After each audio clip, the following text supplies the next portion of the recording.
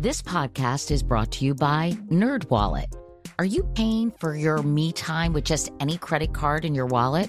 While you shouldn't stop treating yourself, you should start paying with a credit card that has perks. NerdWallet lets you compare top travel credit cards side by side to maximize your spending. Some even offering 10 times points on your spending. So what could future you do with better rewards? A free flight? Room upgrades? Don't wait to make smart financial decisions. Compare and find smarter credit cards, savings accounts, and more today at nerdwallet.com. Reminder, credit is subject to lender approval and terms apply. NerdWallet. Finance smarter. You know you've got a comeback in you. When you take the next step, you're going to make it count. For your career, for your family, for your life. You can earn a degree you're proud of with Purdue Global. Purdue Global is backed by Purdue University, one of the nation's most respected and innovative public universities. This is your chance. This is your opportunity. This is your comeback. Purdue Global, Purdue's online university for working adults. Start your comeback today at purdueglobal.edu.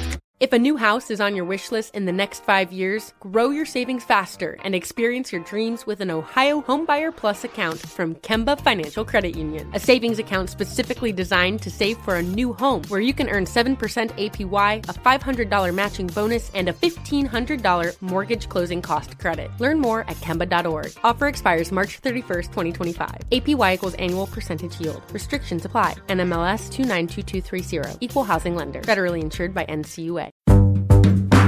Hey, Brian. Hi, Katie. So while we're on our summer break, we've been revisiting some of our favorite episodes of this show, but it'd be nice to mix it up a little bit this week. And I know just the way to do that, Brian. How about giving Alan Alda a call? Alan Alda is the actor from MASH and 30 Rock and The West Wing and about a million other shows I love. Yes, but we were supposed to call him 10 minutes ago. Oops. Oy vey.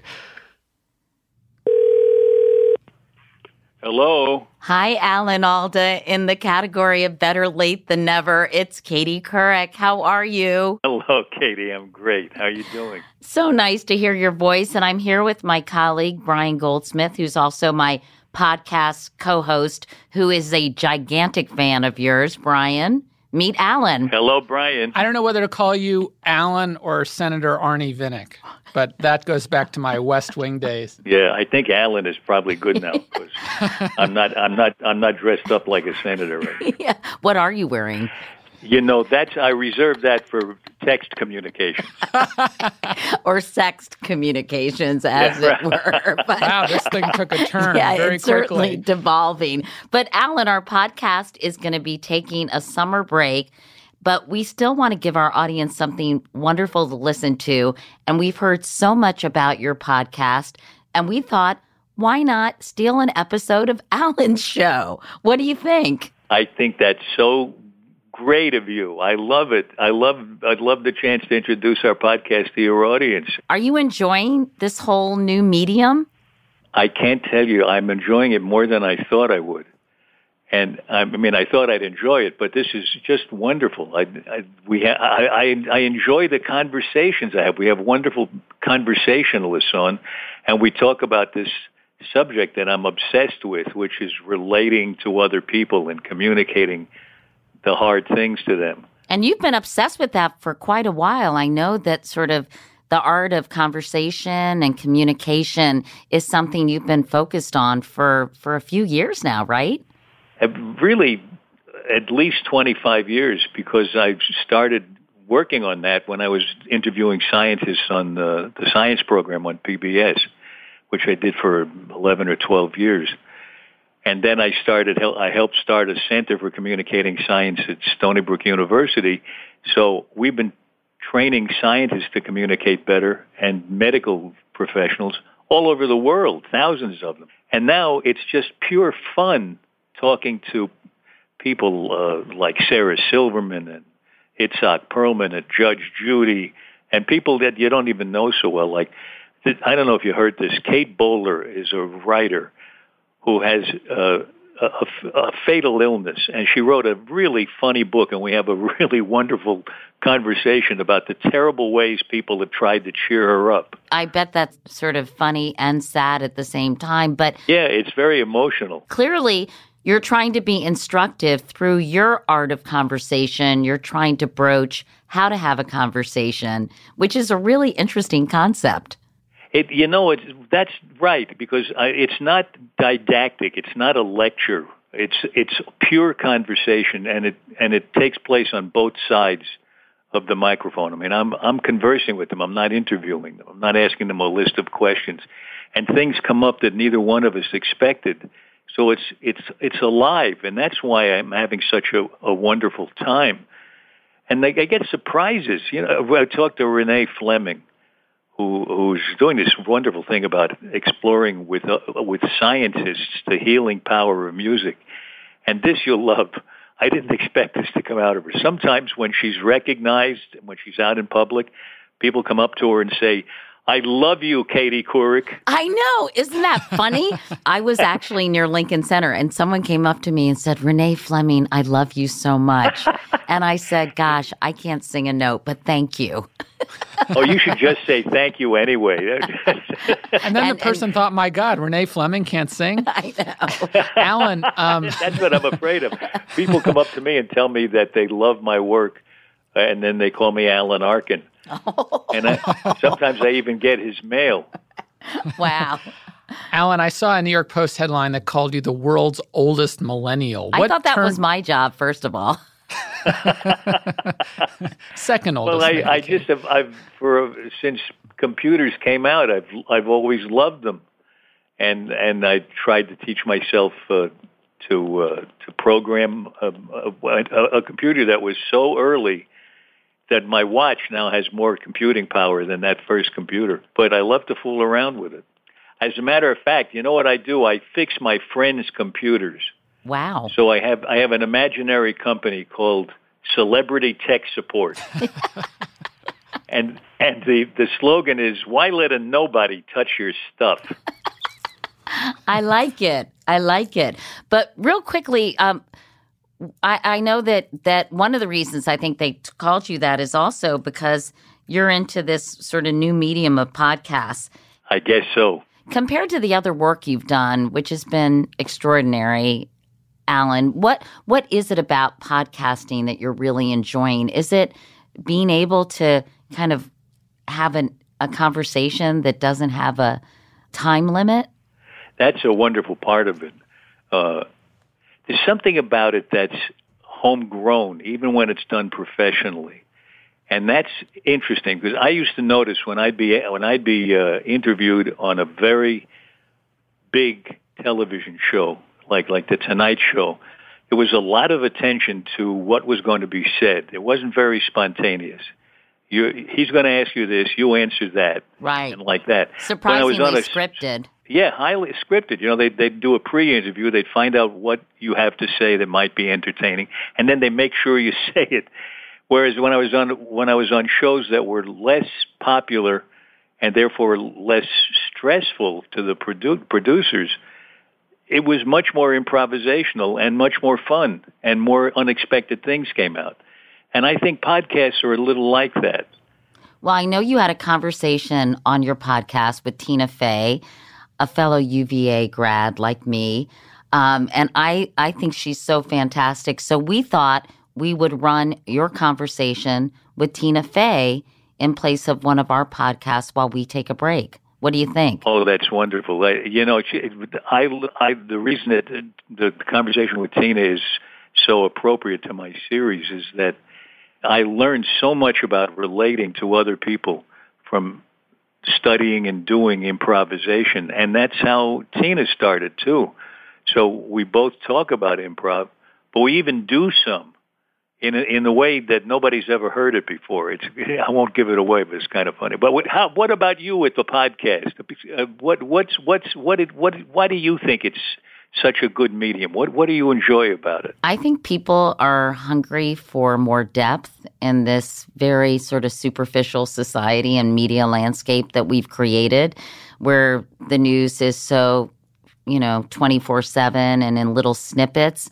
I think the chance to really kind of settle in, listen, and, feel close to a conversation and learn something is extraordinarily appealing for a lot of people, including my 22-year-old daughter. So I think there's a hunger for more out there, Alan.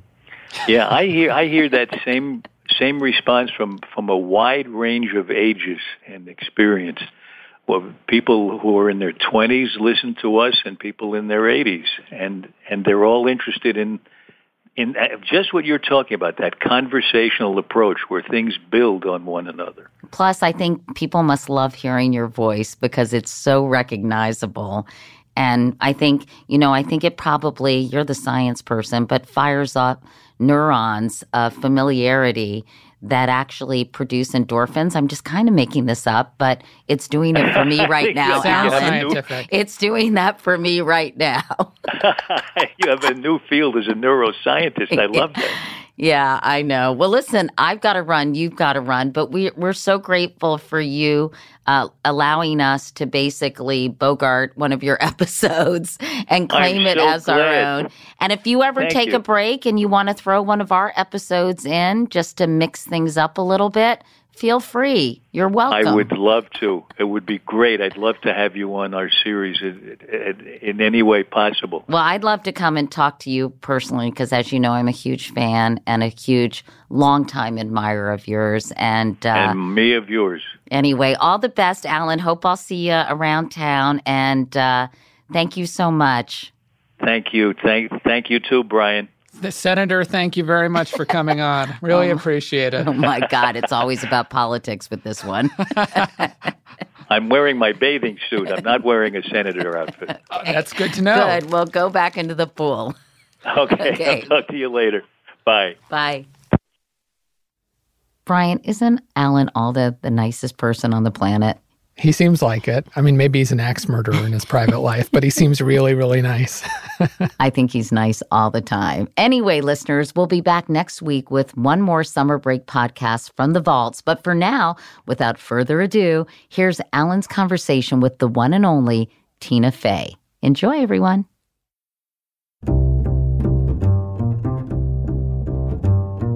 I'm Alan Alda, and this is Clear and Vivid. Conversations about connecting and communicating. This conversation is with actor, writer, and producer, and amazingly talented person, Tina Fey. You know Tina, of course, from her work on Saturday Night Live, her best-selling book, her movies, and also for creating and starring in 30 Rock. My conversation with Tina took place in front of a live audience at the 2017 World Science Festival. Good evening. Hi, everybody. Hi, Alan. How are you? It's nice to be here on such a great day for science.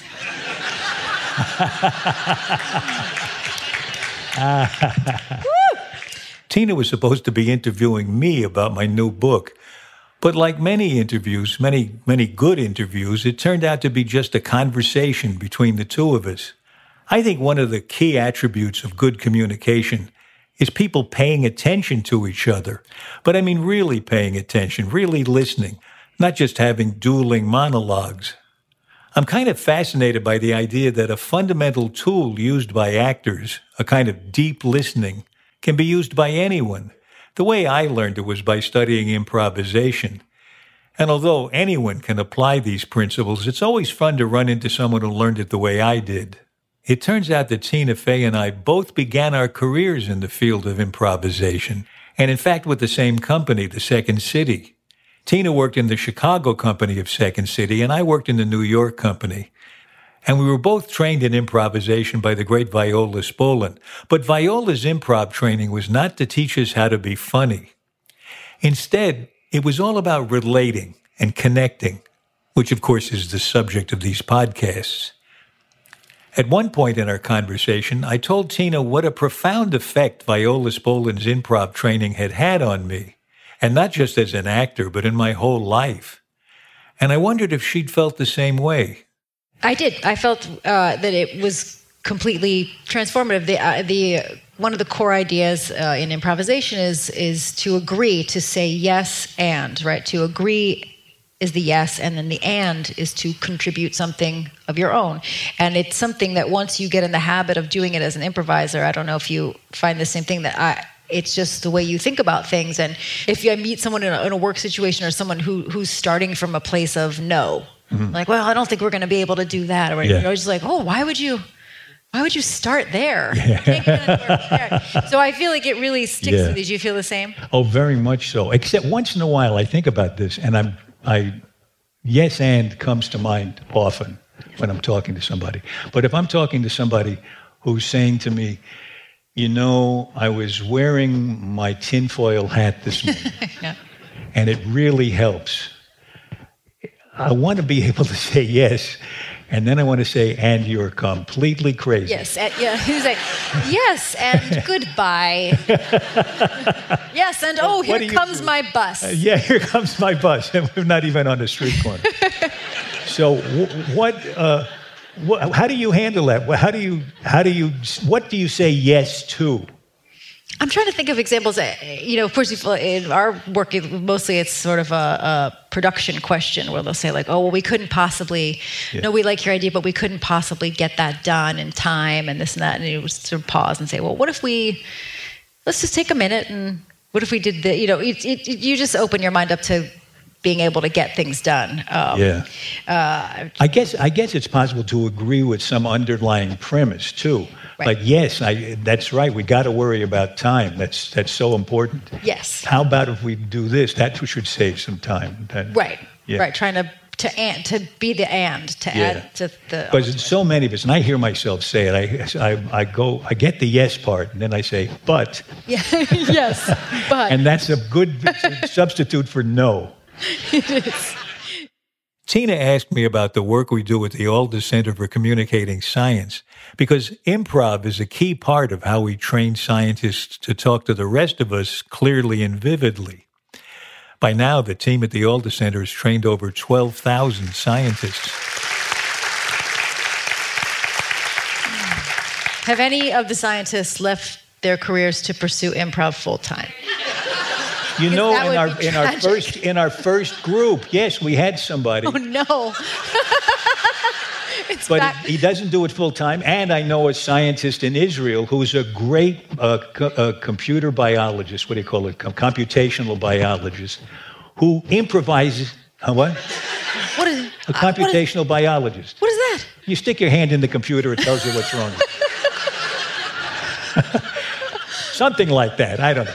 I didn't want to show off, but I did sort of know that a computational biologist uses computer algorithms to find patterns in biological systems. But I wanted to get back to how my friend, the Israeli scientist, uses improv to help his team communicate. So he improvises with an improvising troupe every week. Yeah. And he uses improvising techniques to keep his team in the lab doing good teamwork and helping them motivate themselves. He uses improv the same way we teach scientists to do it in our courses. Yeah, I believe improv can really work miracles. It can connect people who cannot connect in any other way. It keeps you tethered. It keeps you present at a time when it's very increasingly difficult for us all to be present with each other. So I think, my God, you're so smart to have figured out that to take it down this road. It came out of me, it's the process of improvisation. What comes to the surface is going to be good no matter what it is. Mm-hmm. And if it turns out to really land on people, then you realize you're doing something valuable and you do more of it. Yeah. That's all it is. It's just following my nose. Mm-hmm. I have a daughter who, when she was 8, she used to say, I would say, I'm cold, my nose is so cold. She says, sure, your nose is cold. The circulation can't get out that far. Don't you love it when kids are smart and funny like that? Yeah. It's not so long. You have an 11-year-old? I have an 11-year-old and a 5-year-old, 2 daughters. And the 11-year-old is doing something big? Yes. I tried to, actually, I was applying a technique from Alan's book last night on my 11-year-old because she has a very, very large and serious presentation tomorrow about Finland. And I told her, I was like, you would think she was trying to pass the bar tomorrow. And so she has to give an 8-minute presentation. And so she didn't want to do it first again. So anyway, so we used a technique in the book, and we asked her to give us the presentation in gibberish, but for us to try to still understand it. You know what gibberish is, right? It sounds like a real language, but it's total nonsense. Just like gibberish. Yes, I guess most people know what gibberish is, but I wanted to make sure the audience understood how we use it in improv. Gibberish helps you use your whole body. Mm-hmm. It gets you out of the thing where you communicate, you feel. So many of us think that communication is getting the message right and saying the exact right words, and somehow that communicates what we want to communicate. In fact, it's everything. It's the tone of voice, it's the look on our face, it's the body language we use. Mm-hmm. All of that is really contributing an enormous amount to what we're communicating, and it can help the people get it better. So, you want to do a little, we could do a little scene. Yes. And do it in gibberish, yeah. And make it a game, because usually these are all in the form of games. And you all could try to figure out what the situation is. Well, yes. Who are these two people, and what's happening between them? You may never get it. Depends on how lucky we are. This is what we said we were going to do, right? Yeah. This is, we have like a relationship and a situation, which we have not rehearsed.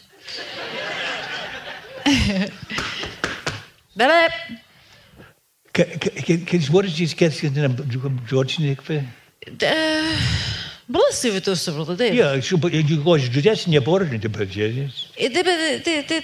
Yeah, the audience is having a little trouble figuring out what our relationship is, because we're basically just standing there talking at each other. Our tone of voice isn't yet communicating what's under the gibberish, and neither is our body language. I seem to be imploring her to do something, but it's not clear what.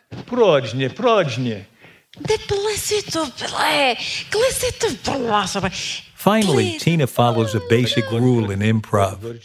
When you're stuck, go to the place. Use the place. What Viola Spolin calls the where. So Tina crosses the stage and does something with what seems to be some sort of equipment, but I can't tell what it is because her back is to me. I'm watching her carefully, and I see her arms moving. I'm trying to get as much information by observing as I can. She comes back, and she holds out her arms as if to dance with me. I think. She's been turning on a record player over there, and now we're dancing.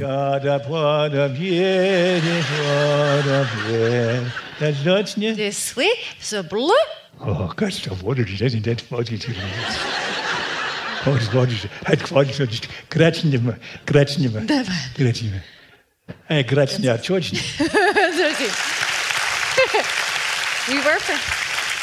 We were pretty Russian.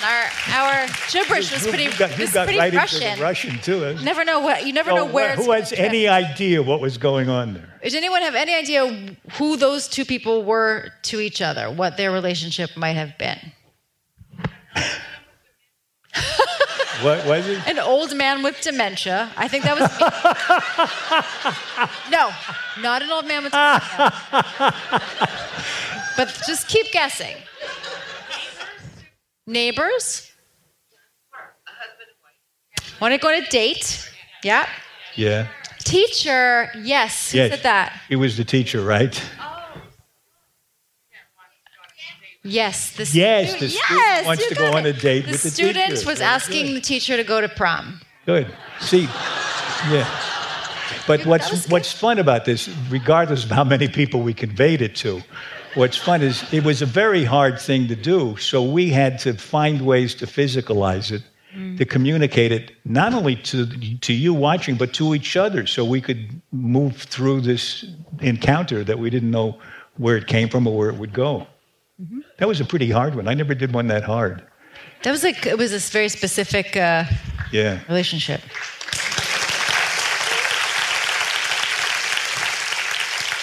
Sometimes when we're trying to communicate something difficult, We seem to be speaking gibberish without even knowing it.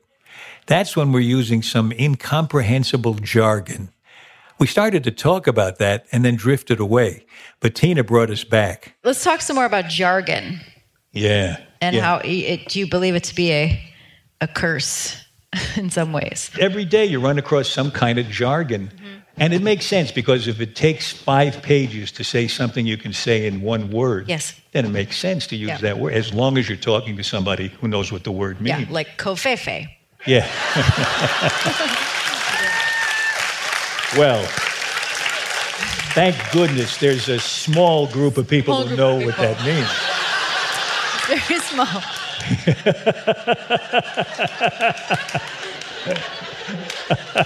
So I was like, wow, you're going to the mat on that one. Okay.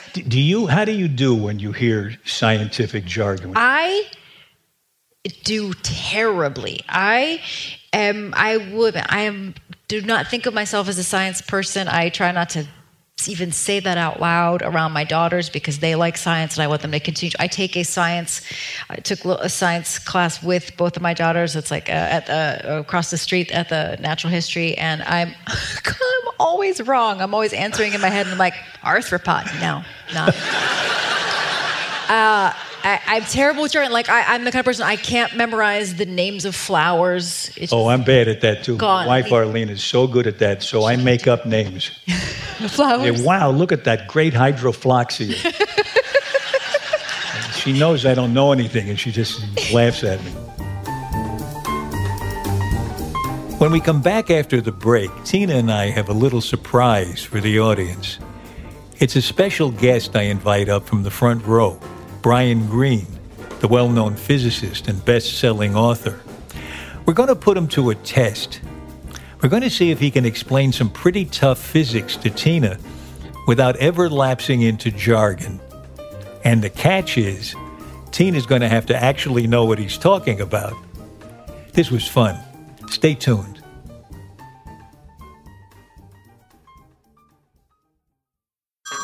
Hey everyone, it's Ted from Consumer Cellular, the guy in the orange sweater, and this is your wake-up call. If you're paying too much for wireless service, you don't have to keep having that nightmare. Consumer Cellular has the same fast, reliable coverage as the leading carriers for less. And for a limited time, new customers receive their second month free when they sign up and use promo code MONTHFREE by May 31st. So why keep spending more than you have to? Seriously, wake up and call 1-888-FREEDOM or visit consumercellular.com. Taxes, fees, and other third-party charges will apply. See website for additional details.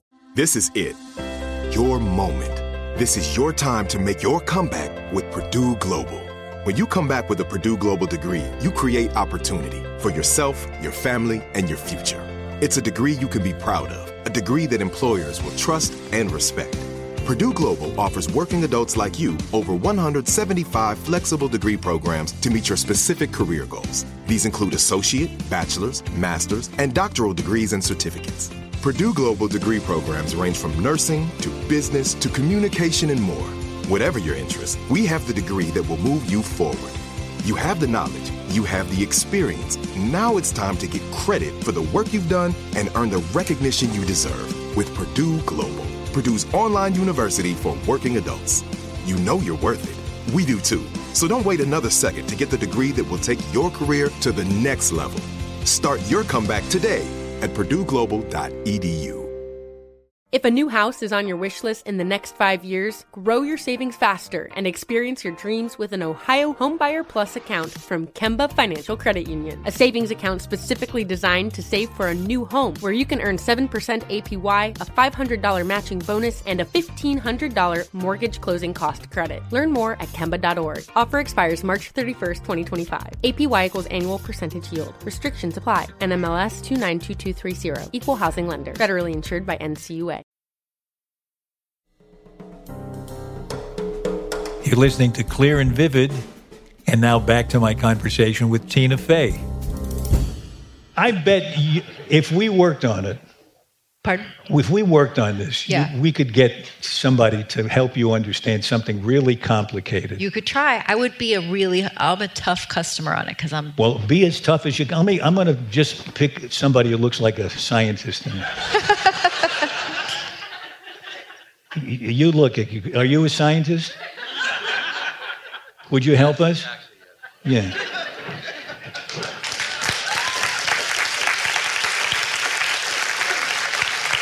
Now, we've never met before. Never.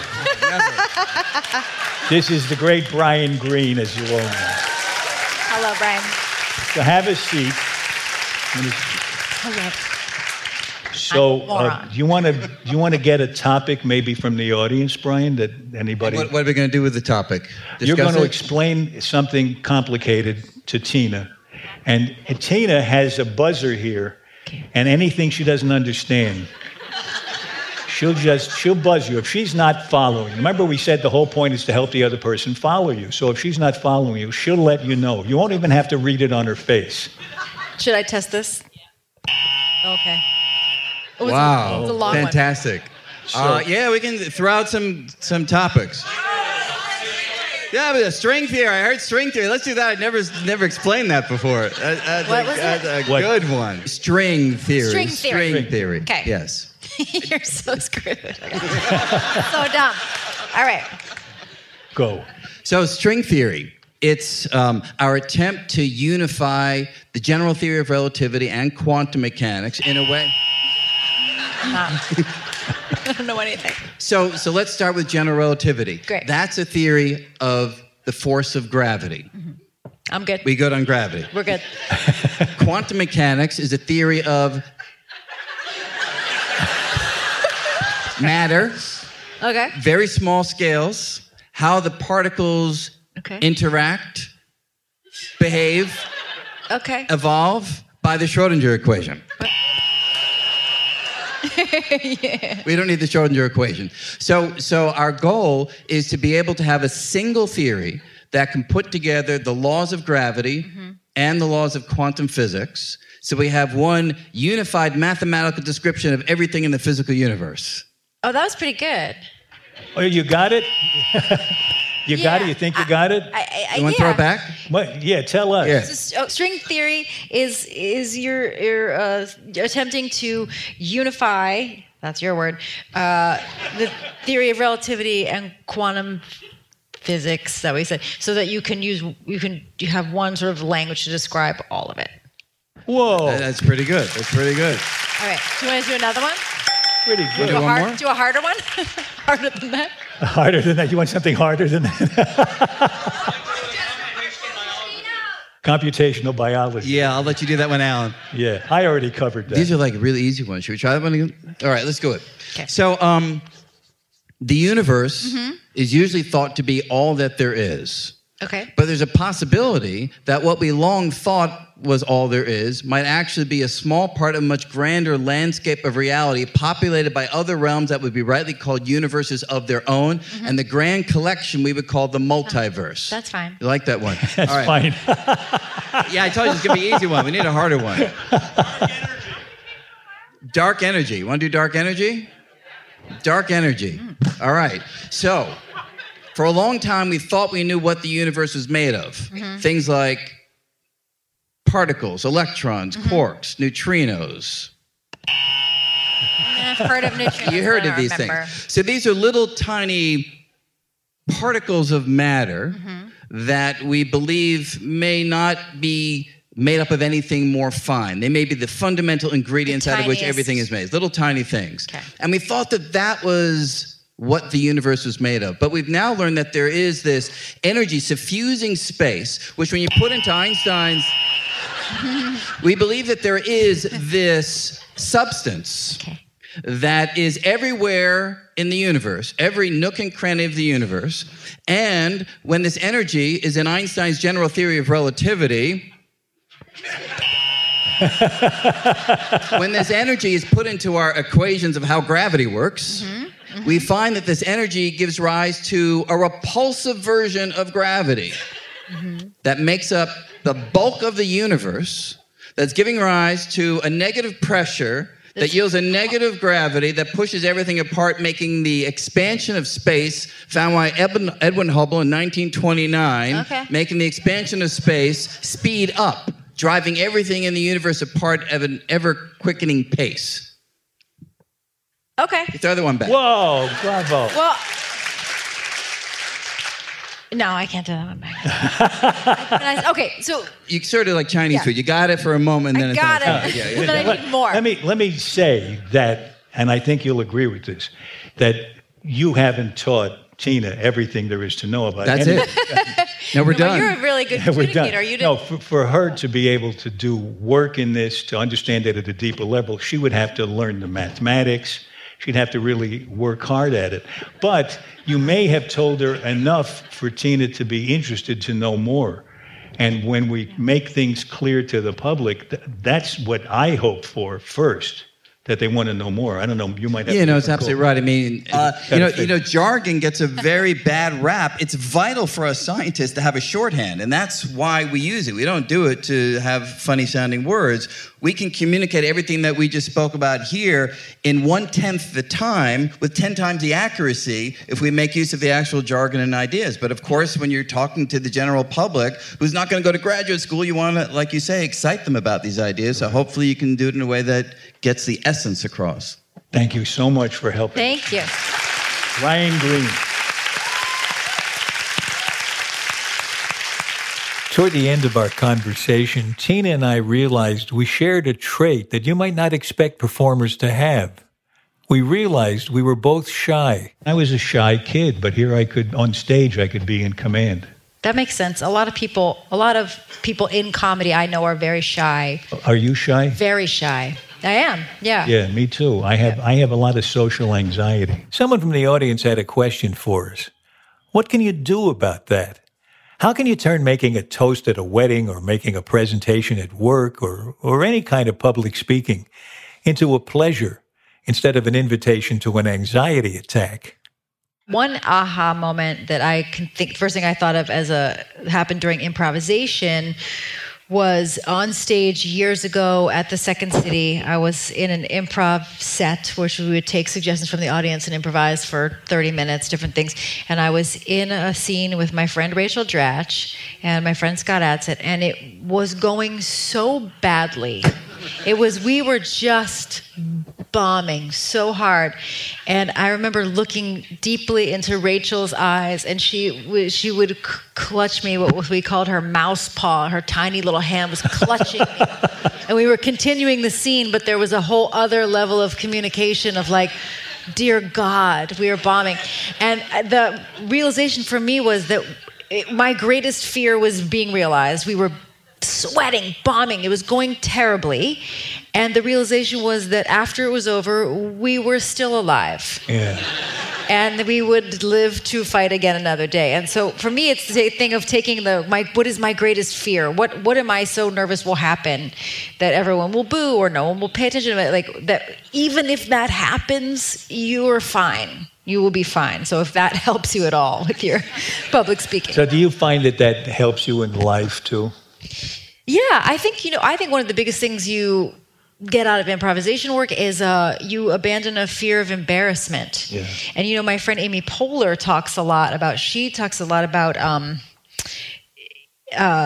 improv having the courage to kind of break the social protocol, which is something that none of us have. You have to be not afraid of embarrassment to say like, nope, I'm breaking the social rules here and saying whatever. And so I think improvisation helps you with that stuff. Yeah, I find too, it seems allied with that you get more used to the idea that something from your unconscious is going to come up and it's going to be okay no matter what it is. Mm-hmm. Yeah. Whereas without that freedom that you get from knowing it's going to be okay, even if it's something bad that happens ever, you say something terrible, it's going to be okay because in the long run, what difference does it make? It doesn't matter. Yeah. You're still going to be there. Yep. You're just going to be there. Yeah. That seems like that's a good one to go out on. I think we should be done, right? I'm very happy to end on holding up the book. That's now available. Thank you. Thank you. I had such a good time. That was so fun. But we're not finished yet. We still wanted Tina to give us 7 quick answers to our 7 quick questions, and she was kind enough to drop in on our studio. Tina, thank you for coming back. It's my pleasure. Oh, it's great, because since you and I talked, we came up with 7 questions that I ask everybody. Cool. Number 1, What do you wish you really understood? The first thing that came to my mind was music. Oh. I wish I could read music and play an instrument and sing. That's how I feel. Yeah. You're the first person to say that. What do you wish people understood about you? That's a good question. Because I feel like in some ways I'm like, oh, we've talked too much about me as a community. As a so you wish they understood less about you? Yeah, less. I wish they understood less. All right. What's the strangest question anyone ever asked you? What's the strangest question? Or a really strange question? That would be the... let me think. I don't know. Can I come back to that one? No. What's the strangest question? Sounds like you're basically an easygoing person. I am really easygoing. Nothing strikes you as odd. Yeah, I can't. I'm stumped on that one. Okay. Maybe something will come to me and we'll edit it and make it seem like I knew in the moment. Yeah, okay. How do you stop a compulsive talker? A kind of counterintuitive thing is to ask them questions to try to pivot the topic, right? And that works? Sometimes. Right. Yeah. Or just, fake a heart attack. I find nothing works, especially if I'm the compulsive talker. That's really hard. Yeah. My dad was a big talker, and my friend Lorne Michaels is a pretty big talker. And sometimes you just have to write it out. Is there anyone for whom you just can't feel empathy? I can almost always dig deep, and at some point you can find a little bit, but sometimes it's buried under layers and layers and layers of anger. Yeah. There's a couple famous people that I don't feel a tremendous amount of empathy for, but I'd probably rather not name them. Right. Okay. I think I got it. Yeah. How do you like to deliver bad news? In person, on the phone, or by carrier pigeon? I think bad news is best delivered in person. And that's what you like? I think that's the right thing to do. Right. Yeah. So in other words, but in real life, you keep a pigeon. In real life, I'm a fleet of pigeons and carrier rats. Okay, last one. What, if anything, would make you end a friendship? Dishonesty. Yeah. Mm-hmm. That's great. Well, I'm telling you the truth. I really like you. Thank you for coming on the show. Thanks, Alan. Thanks for having me. Should I try to think of the answer to the other one? Oh, okay. What was it? The weirdest question? Yeah. Sounds like that was it.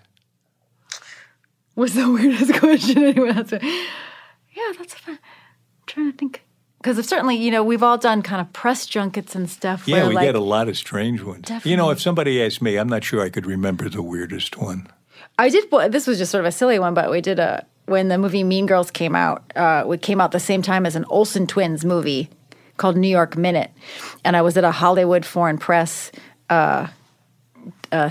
thing, and they said, we watched your movie, and then we watched the Olsen Twin movie, and with the Olsen Twins movie, everyone was very laughing, but not your movie. Why? It's great. That's a good one. I think you got it. This has been Clear and Vivid. At least I hope so. Tina's an inspiration for me. She's talented, creative, and a really nice person in spite of the fact that her Broadway show is called Mean Girls. Visit meangirlsonbroadway.com for tickets.